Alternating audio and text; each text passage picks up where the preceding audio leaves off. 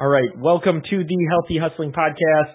I'm your host, Dr. Eric Broadworth, and I am with my guest, Dr. Vonda Wright today.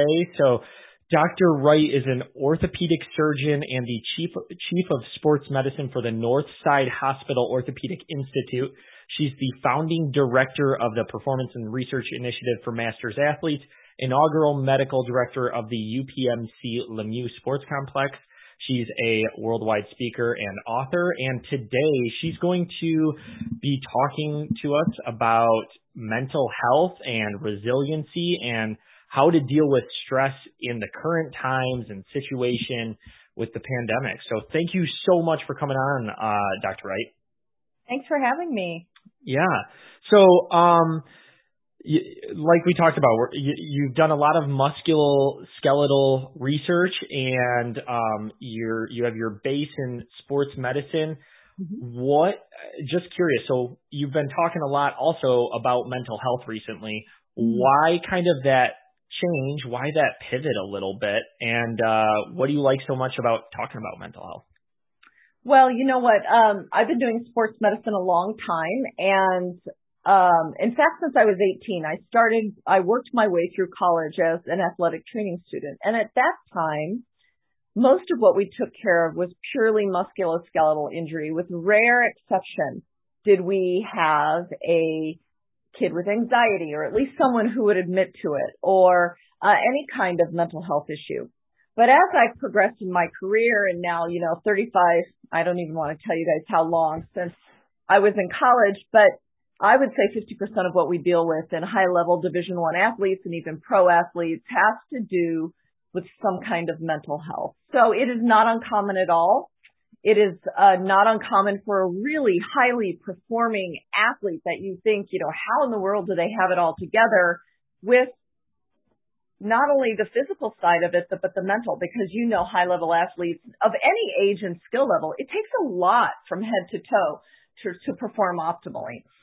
So I've always been interested, probably within the last 10 years, as I started to learn about how high-level athletes, or really, I keep saying that, but athletes of every age and skill level, need to address not only the physical side of their game, but the mental side of their game. And it isn't just the performance side, it's how do we calm the fears?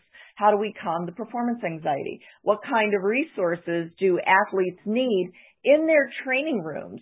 Before I left the University of Pittsburgh, I served that department as both the lead football doc for a number of years under David Wannstedt, and then also served as one of the Olympic team docs.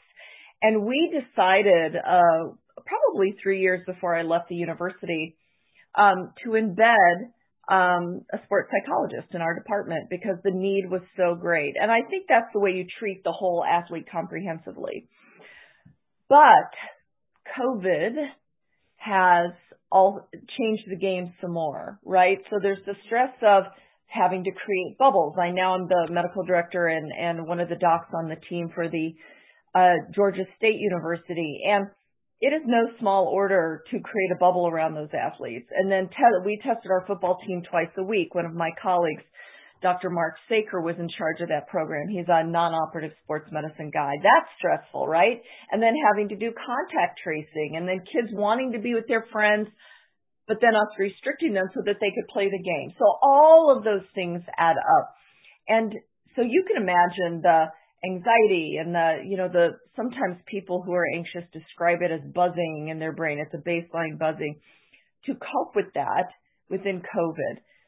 But on the outside, in people who ask me to speak for them or talk, I got more and more and more and more requests to talk about resilience. And so resilience can be this kind of nebulous subject, I'm resilient, or do I have grit, or am I resilient? And so I'm the kind of curious person. I really had to deep dive in. And so I started reading some of the original work on resilience and hardiness, which I'll introduce the topic of hardiness, by Dr. Paul Bartone and Stephen Stein. And the good news about building resilience is that you can build resilience and the specific part of it, hardiness, like you can build a muscle. So you can train yourself to be more hardy and therefore be more resilient. And the mental part of that, there's a physical part of hardiness, a mental part of hardiness. The mental part of hardiness can be trained. And so that's how I got into it. It's important for athletes, whether you're on the ball field, athletes if you're in the boardroom, that's a sport, right? Leading a company is a sport, or whether you're in somebody's backyard. Yeah. No, I think you hit on a lot of topics, that I'm very passionate about. I think sports medicine has evolved so much, for one, to go from treating, what we kind of talked about off air, right? The shoulder, like just treating the shoulder, when really we need to look at this whole athlete and really see what's going on in order to get them back to playing at the level that they need to perform at and perform well, and be safe doing it. And part of that is, whether, it's an injury or even preventing injury, is the mental aspect. It's dealing with stressors. It's dealing with anxiety.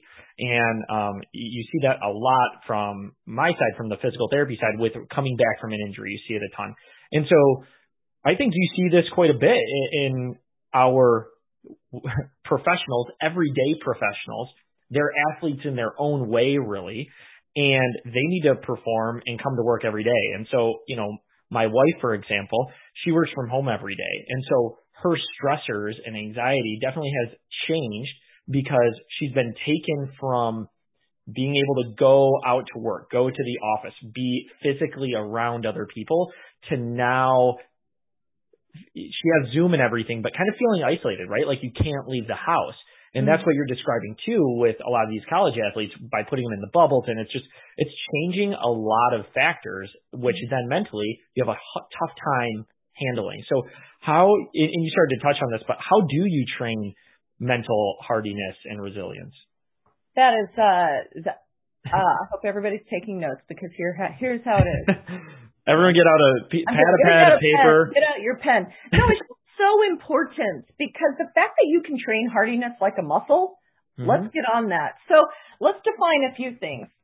Resilience is the overall umbrella topic. And within that, you have something called grit, right? Dr. Duckworth at University of Pennsylvania wrote a whole book called Grit. And many training rooms have started measuring grit in their athletes to see, who's going to keep performing under stress. Well, grit, as defined by the hardiness guys, is I'm going to run through a brick wall.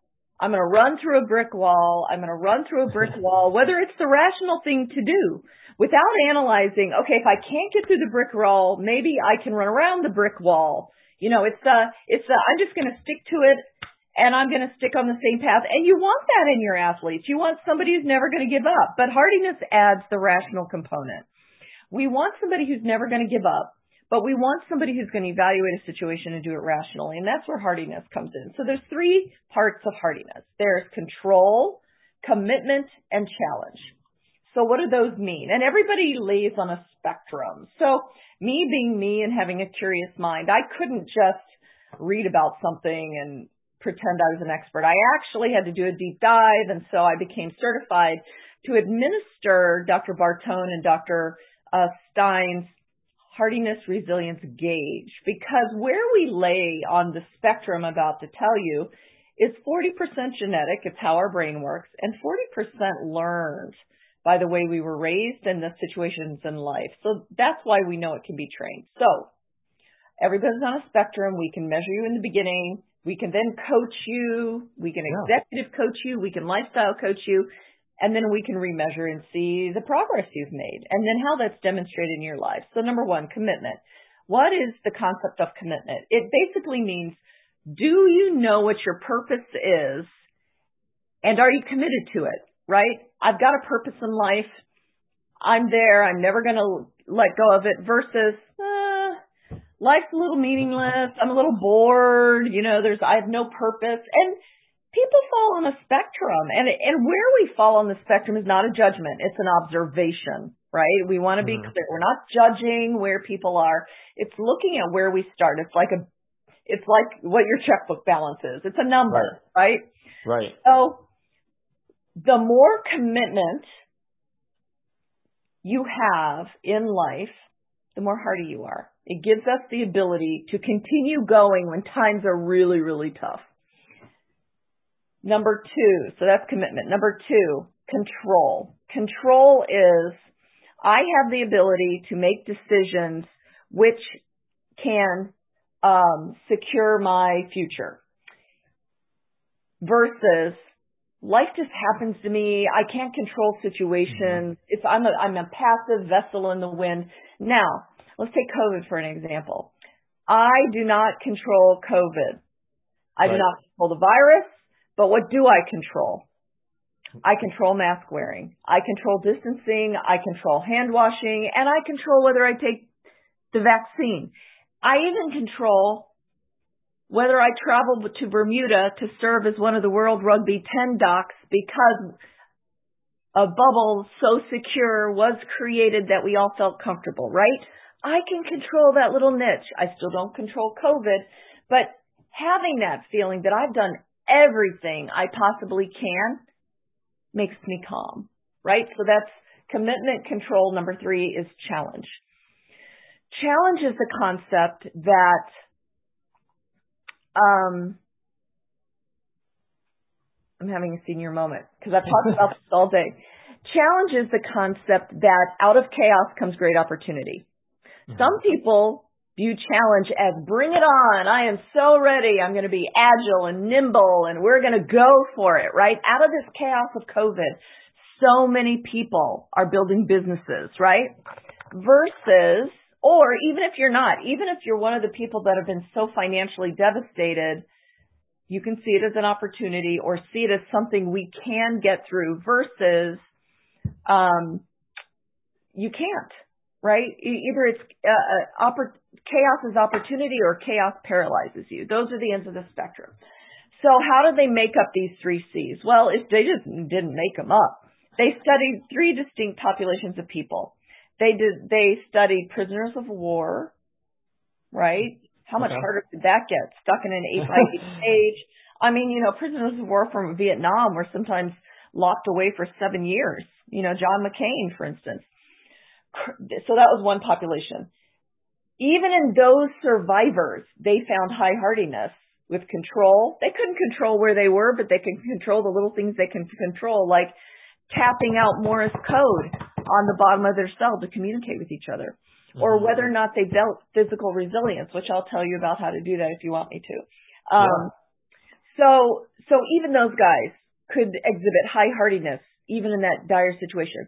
They also studied current Army Rangers and Navy SEALs, those folks who really put their minds and bodies on the line for this country.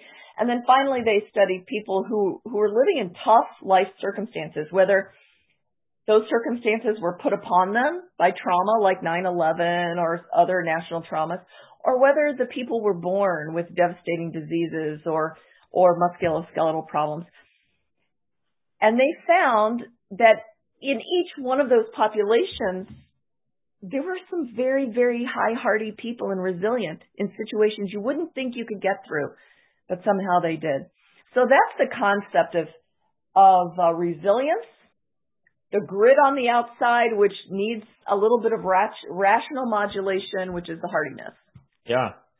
No, and, as you're explaining all this, a lot of this it really makes sense to me and it clicks with me on a number of levels. Like I'm thinking of a lot of different examples where if you think of successful people today, people who just you view as whether that's very well known or they're wealthy or whatever it may be, a lot of them came through a very difficult time in their life. They had that struggle, they overcame it, and they somehow continue to overcome challenge after challenge that is set out in front of them. And part of it's like you said, are they able to adapt? Can they focus on those small things that they can control in order to meet that challenge and then overcome it? And so, as a small business owner, I think about that quite a bit in terms of, especially, so I started my business up full time come January 2020. I thought, this is the time we're going, this is happening now. So, I could have said, wow, this really sucks. And, it is what it is and woe's me. But, you just got to look at it like another challenge, and you got to look at it like, okay, here's the pieces I'm given. How do I use these pieces to get to the next level? How do I use it to survive? So no, what you said connects, I think, a lot with me. And so probably made you think outside the box more than you would have had you started up during times of plenty, right? It makes you be more creative, more agile, more. Absolutely. Yeah. So what do you say to someone, people dealing with a lot of high stress right now and anxiety, and they feel like, okay, I can control, mask wearing, hand washing, like you said, getting the vaccine. What do you say to them, but they're still struggling and they feel like the whole world is against them and just that there's no hope, right? Very little hope or no hope. What do you tell those individuals? So, sometimes we have to do something called, we have to reevaluate the perception, right? So sometimes I was just teaching this today. Let's say you had something really bad go on at work, right? Maybe you had a boss that was taking a bite out of you. And it just seems like the end of the world. It seems like you're never going to recover functionally, emotionally from that. Well, if we put it in perspective, most of the time, no matter how bad it gets, now, bear with me, for most of us, nobody's going to die at the end of a bad day, right? Now I'm a surgeon. Yes. Now I'm a surgeon, so there could be that, but I'm an orthopedic, so usually not. But for most of us, and probably the people in your practice listening, let's put it in perspective. You may feel like it was the worst possible day in your life, but nobody died, right? And so give yourself the luxury of using this exercise. Find a journal. It's going to help you think, and just start writing what the situation was. Just, they said this, I said this, it made me feel like this, or maybe you can't even identify what it made you feel. But get something on paper. What was this day? Step 2, make it worse. Write down the worst possible thing that could happen. They did this, it could have been this, they could have fired me, it could have been this, I could have, whatever. Just make it as bad as it could be. Then the next step is writing, well, how could it have been better? What a few things that could have been changed that could have been better? And going through this exercise and realizing, it's not the worst it could possibly have been. You can't die of embarrassment, right? I still have my job. I feel like terrible, but it puts it in a perspective, which helps train your emotions, right? So that's number 1, train your emotions by do not let your thoughts run away with you. Because I think of our what's in our head as a physical brain, the chemicals, the gyri, the sulci, the electrical currents, and the mind. The mind doesn't know what the truth is. You can tell your mind anything. You can overspeak your mind. Like, here's an example. I love public speaking. I love it. I'd rather speak to thousands of people than make small talk at a cocktail party because I'm an introvert, but I can do the 1,000-person thing like that. But in order to make sure I'm in the zone, like an athlete, I have a ritual. Part of my ritual is I go somewhere where people aren't going to see me, and I do victory arms. There is a body of research that says you can turn your brain on and put in the zone by doing victory arms. That is something that you don't even teach people or animals, but when you're victorious, everybody's arms go up, whether you live in a zoo or live in a house, right? The other position that makes our brains feel powerful is the hand on the hips. So you'll see me, or you won't see me, but I'm telling you, this is what I do before I go in front of thousands of people, is I talk to my own emotions about being victorious, getting in the zone. So we can, in bad situations, put it in perspective. In good situations, talk to ourselves. Self-talk works. The other way we can train our emotions is something I'm terrible at, but it helps many, many, many people, which is being mindful and meditating. So I've had the fortunate opportunity to be involved in a conference that Deepak Chopra, the great doctor and meditation guru, goes to, and every year he leads us in meditation, and he starts from the top of our heads and works down our bodies all the way down of our toes to be mindful and on the breath and in the moment. Now, for me, I'm a disaster because I'm just sitting there making lists in my head of things I need to do. But if you can do that, that is another way to calm emotions. Yeah. So, I mean, those are two examples that can be worked on when you're just racing and you can't get control of stuff. Getting in the zone and doing those things. Yeah. It's funny. So a lot of the things that you just talked about, have you read the book Miracle Morning by Hal Elrod at all? So he talks about meditating. He talks about journaling. There's other steps too, exercise and reading and some things. But I've done some of those things, and you're exactly right. Like, it's amazing what trying to clear your brain by meditating can do, and how it can just set your mood, becoming more calm, also more positive, and getting the stress out of your life. And so, is that how you would recommend coping with stress? Is one way is through meditation? Do you have any other ways? Obviously, you mentioned the journaling, which is a great way. Obviously, there's a physical outlet with exercise, athletics especially, right? How else do you recommend, especially right now, that people deal with stress? I think one thing that people can do to deal with the stress that we have is to recognize it. To recognize, oh, I feel a little anxious and stressed right now. I mean, just acknowledge, oh, this is a crazy time. I'm not feeling like my normal self. That in itself is calming.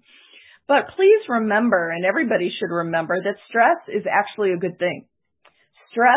We're hardwired to have stress, because if we do not raise our cortisol levels, if we're in the midst of danger, whether the person biting you is your boss or a tiger, and our pupils don't dilate, our heart rate doesn't go up, we don't start making decisions faster so that we can run away from the tiger. I mean, we'd be eaten, Right.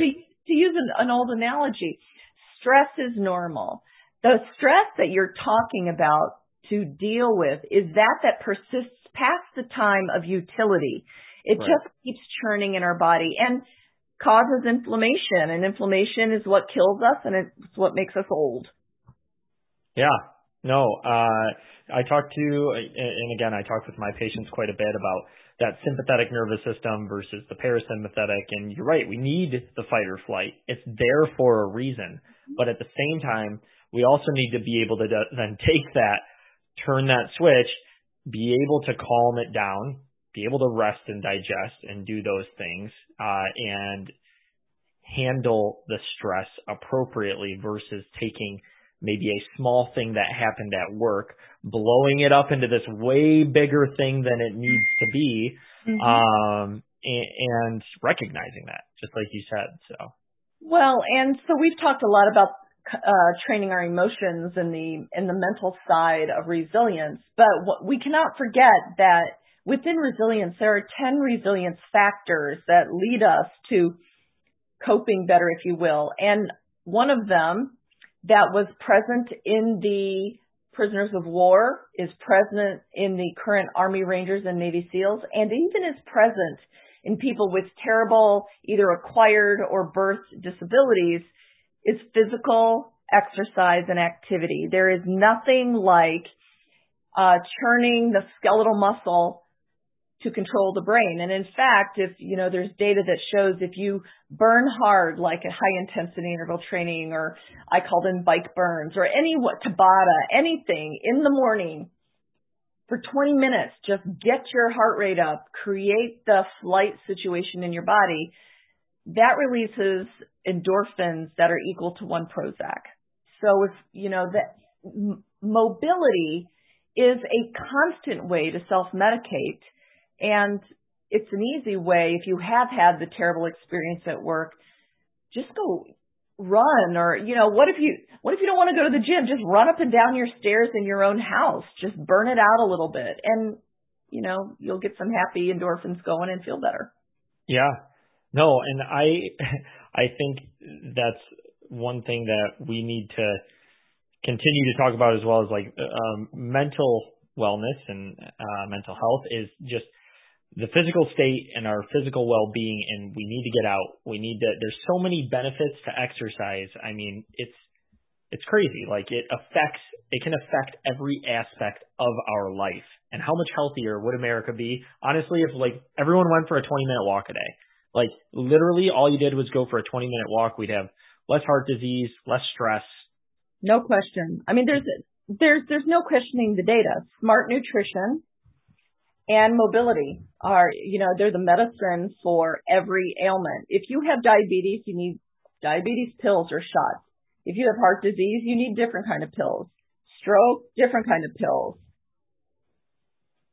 One pill for diabetes does not treat your heart disease, but mobility and smart nutrition treats everything. And in fact, there's a conglomeration of 33 chronic diseases that Americans and people around the world die from that are called sedentary death syndrome. And I sure wish I had made that up, but a researcher out of Columbia, Missouri did. But all 33 of the chronic diseases that we die from are modulated in a positive way by mobility. So, and you notice I don't say the word exercise, because when I started doing this research a long time ago, you say the word exercise and people's faces gloss over.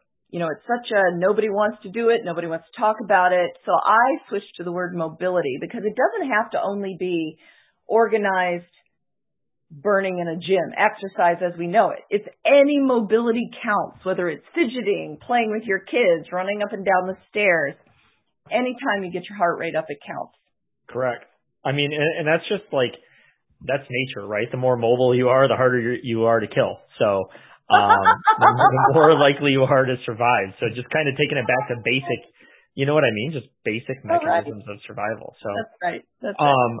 Yeah, you've pretty much answered all of my questions. Is there anything, I've gotten a lot out of this conversation, so I really appreciate you coming on, Dr. Wright. Is there anything that you wanted to end with, or any advice or anything? I just think that people need to realize that there is never an age or a skill level where you cannot harness the power of mobility to not only change your brain, but to change your life trajectory and even to change your happiness. And so I think it gives people, if people would recognize that, we would have a bigger sense of control over what we do in our lives. So that's number one. Number two, even though I am an introvert, I have the gift of gab, and I gab everywhere. I gab on social media, where your people can find me at Dr. Vonda Wright, Dr. Vonda Wright, on everywhere. And that's what I was going to ask next too, is where can people find you if they've got questions or want to, I know you've got your own podcast and everything. I do. It's called Hot for Your Health. It drops every Thursday. They can find me all over social media, and I sure hope they do. Cool. I have a website, Dr. Vonda Wright, which has tons of blogs. I've been writing a lot about technology and orthopedics. And then if you look behind me, these are some of the books that I've written. And even, interestingly, they've been translated into Korean and Russian. And I sure hope, I don't read Korean and Russian, I sure hope they say what I wrote. But anyway. I don't know how many of my listeners can speak Korean or Russian, but if they do, it's good to know that they've got a book right there for it. The publisher did it. It was very fun. Sure, go That's ahead. Awesome. Yeah, why not, right? Why not? It's a big continent over there. Yeah. Yeah.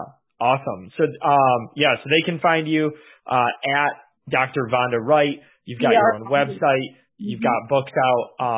And obviously you're speaking on this topic all over the place. And I really appreciate you sharing it with my audience. And I know that they're going to find this very, very beneficial. So as far as this conversation goes.